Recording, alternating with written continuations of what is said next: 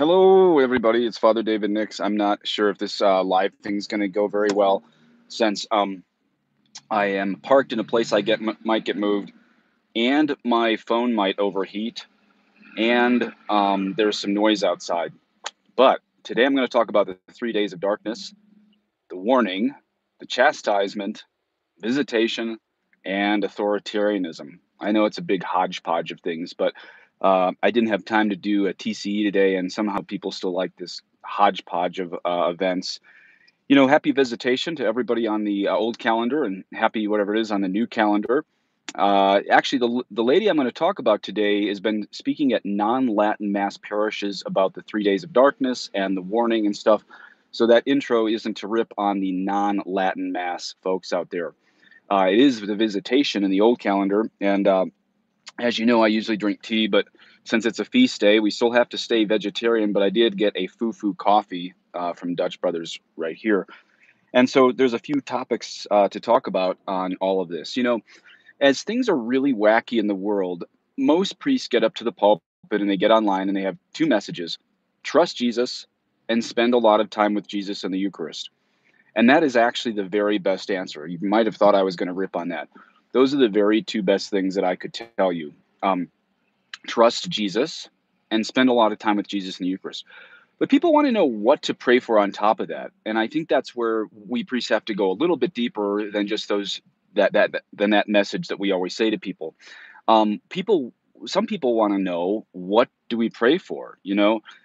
People look around at the world and, yeah, that's Catholicism 101, but we've heard 20 years of sermons of Catholicism 101. Some people want to go to Catholicism 201 or 301. So if this all gets too complex and apocalyptic for you, just don't listen to my stuff. Just go listen to the Catholic 101 stuff. But some people want to know what the mystics have been saying. So this doesn't come from me. I just try to conglomerate what people say. Okay, so let's talk about the message of Garabandal and the 3 days of darkness. Let me just say at the very beginning, I don't know what I think about it, okay? I used to be like 90% sure of Garabandal, and now I'm down to 50%. That's still higher than a lot of Catholics. So I don't think I'm ripping on the message of Garabandal. I have my beeswax candles. I was all ready for the 3 days of darkness about a year or two ago, and then it didn't happen. And I'm like, maybe it's not going to happen. So let me say at the start, this isn't really a push for you to believe in the 3 days of darkness or not. Not really a push for the warning. I just want to show something really interesting. Now, there were some saints that really believed in this. Blessed Maria Taigi, I think in the 19th century.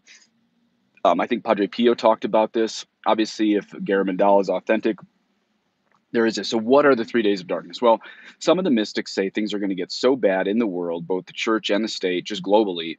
Some people say things are going to get so bad that there is going to be, I have to look at my notes for this one, a tribulation when the church would appear to be on the point of perishing, a warning, or in Garabandal, it was in Spanish, so it was aviso. Aviso is how they would say in Spanish, which is a sign alone with their conscience right before God.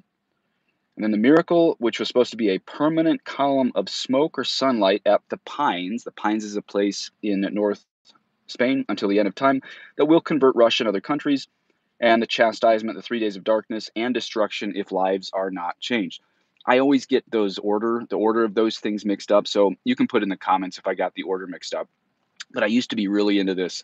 Now, there's a lady who I really believe has had an authentic conversion, and she wrote a book on the warning and on the 3 days of darkness, and she's going around talking to non-Catholic parishes. I did get her book on Kindle, and I didn't have a chance to look it up before I got online, so I'm sorry. I do think she had a genuine conversion, but my friend sent me something, and it looks really interesting what he sent as far as just a quick screenshot of this book on the warning that she wrote, and I want to read this. This was, I think, Conchita to Albert Weber, author of Garabandal. The She said, when, oh, this is the answer. When communism comes again, everything, the warning will happen. What do you mean by comes again? I assume this is with Mary, the Mother of God, if this is an authentic apparition. When communism comes again, everything, the warning will happen. What do you mean by comes again? Answer, yes, when it newly comes again. Question, does that mean that communism will go away before that? I don't know. Okay, this wasn't Mary. This is one of the visionaries. I don't know. The Blessed Virgin simply said, when communism comes again. And then Mari Loli on 1982, it will look like the communists have taken over the whole world, and it will be very hard to practice the religion for priests to say mass or for people to open the doors of the churches. That's pretty interesting because this gal who conglomerated all of this stuff on the warning, she wrote this before all of the scamdemic lockdowns last year. I think she wrote this book 3 or 4 years ago. So this line again, that the Blessed Virgin simply said when communism comes again, and Mari Loli said in 1982, it will look like the communists have taken over the whole world, and it will be very hard to practice the religion for priests to say mass or for people to open the doors of the churches. Now, some of you are probably listening to this saying, well, you know, uh, that sounds a little bit scary, but we're post-pandemic. We made it out of this. People aren't, if you're in Texas or Florida listening to this, people don't have their masks. Some people have bucked the system on the jab, but here's the thing: is that's not everywhere. I want to read you what the chief medical officer in Canada, Dr. Robert Strang, he responded to a question about injunctions against human gatherings together, and he said, "Listen to this. This is a direct quote. You can find this on Twitter. But I think the other purpose of the injunction is to prevent groups that are spreading deliberately spreading false information that can actually create risk. The information itself, if I listen to, creates risk to the public as well, and that certainly is a need to manage that misinformation campaign as well." End quote. So he just admitted it right there. He admitted Canada is not allowing gatherings, not because of medical fear, but because of fear of free speech. It's speech content fear is what he was promoting right there. He said it right there. So that seems to me to point to the fact we're not done with this again. Look at somebody like Tucker Carlson. Tucker Carlson has a very different Overton window than someone like InfoWars. And he just had a video up the other day talking about how the next thing is going to be climate change lockdowns. So, guys, we're not done with all of this liberal totalitarianism on the health front. Again, if you live in Texas or something, it might be very easy to think that we're done with this, but they're not going to let this go. We all hear about the new variant. We all hear about the lockdowns that might come for climate change and stuff. And so realize that there might be something really true about communism entering the world before everything gets better. And I agree with Taylor Marshall. He said we just have to pray for that Red Sea moment, because if you look at the current situation in the church and the state and globally, it does seem that communism has taken over everywhere. And so let's talk about solutions. I know I'm just going to repeat the solutions I've given before, but this is what everybody wants to know. I think the main part of this video is just the connection between the warning and that line from Canada, that the chief medical officer of Canada said they're going to keep lockdowns to stop false information. That's just pure liberal totalitarianism right there. So what do we do to stave this off? Well, a lot of these answers I've already given before, but it's worth repeating. One of the main things is stick with your conscience, whether you draw the line on the masks or the jab or whatever else. I asked my neighbor why he got the latter of those two, and he said, just to make them leave us alone. Read a book on communism and realize the bad guys will never be appeased if they want to kill you. I've been listening to Jocko Willink podcasts, and as I look at like the Holodomor in the Ukraine, as I look at the Armenian genocide that the Turks did, one of the things is if they want to kill you, appeasement is never going to work. So what's the last thing a Christian martyr has? It's his conscience. So appeasement is never going to get them to leave you alone. So if the bad guys are going to come for the good guys anyway, you might as well keep your conscience, because that's the only thing that people who survive liberal totalitarian governments have at the end of the day. So draw that line and draw it really firmly. Again, Taylor Marshall said we need that Red Sea moment. That's the only way I see out of this. As I look at the news in the Vatican, as I look at the news in Canada, I really think our only way out is just divine intervention. So pray the rosary. Everyone always says that, but that really is the answer. Another thing you've heard me talk about before is modesty. July, it's pretty interesting that July is one of the hottest months. People wear immodest clothes, and it is the month of the most precious blood. And the most precious blood is our strongest weapon against sins of impurity and against diabolical activity. I've told this story before. When I was down in St. Augustine, Florida, I went at the cathedral, and there was this homeless white rapping guy who was outside. And I said to him, hey, if Fatima is true, why did Mary warn against immodesty and not abortion?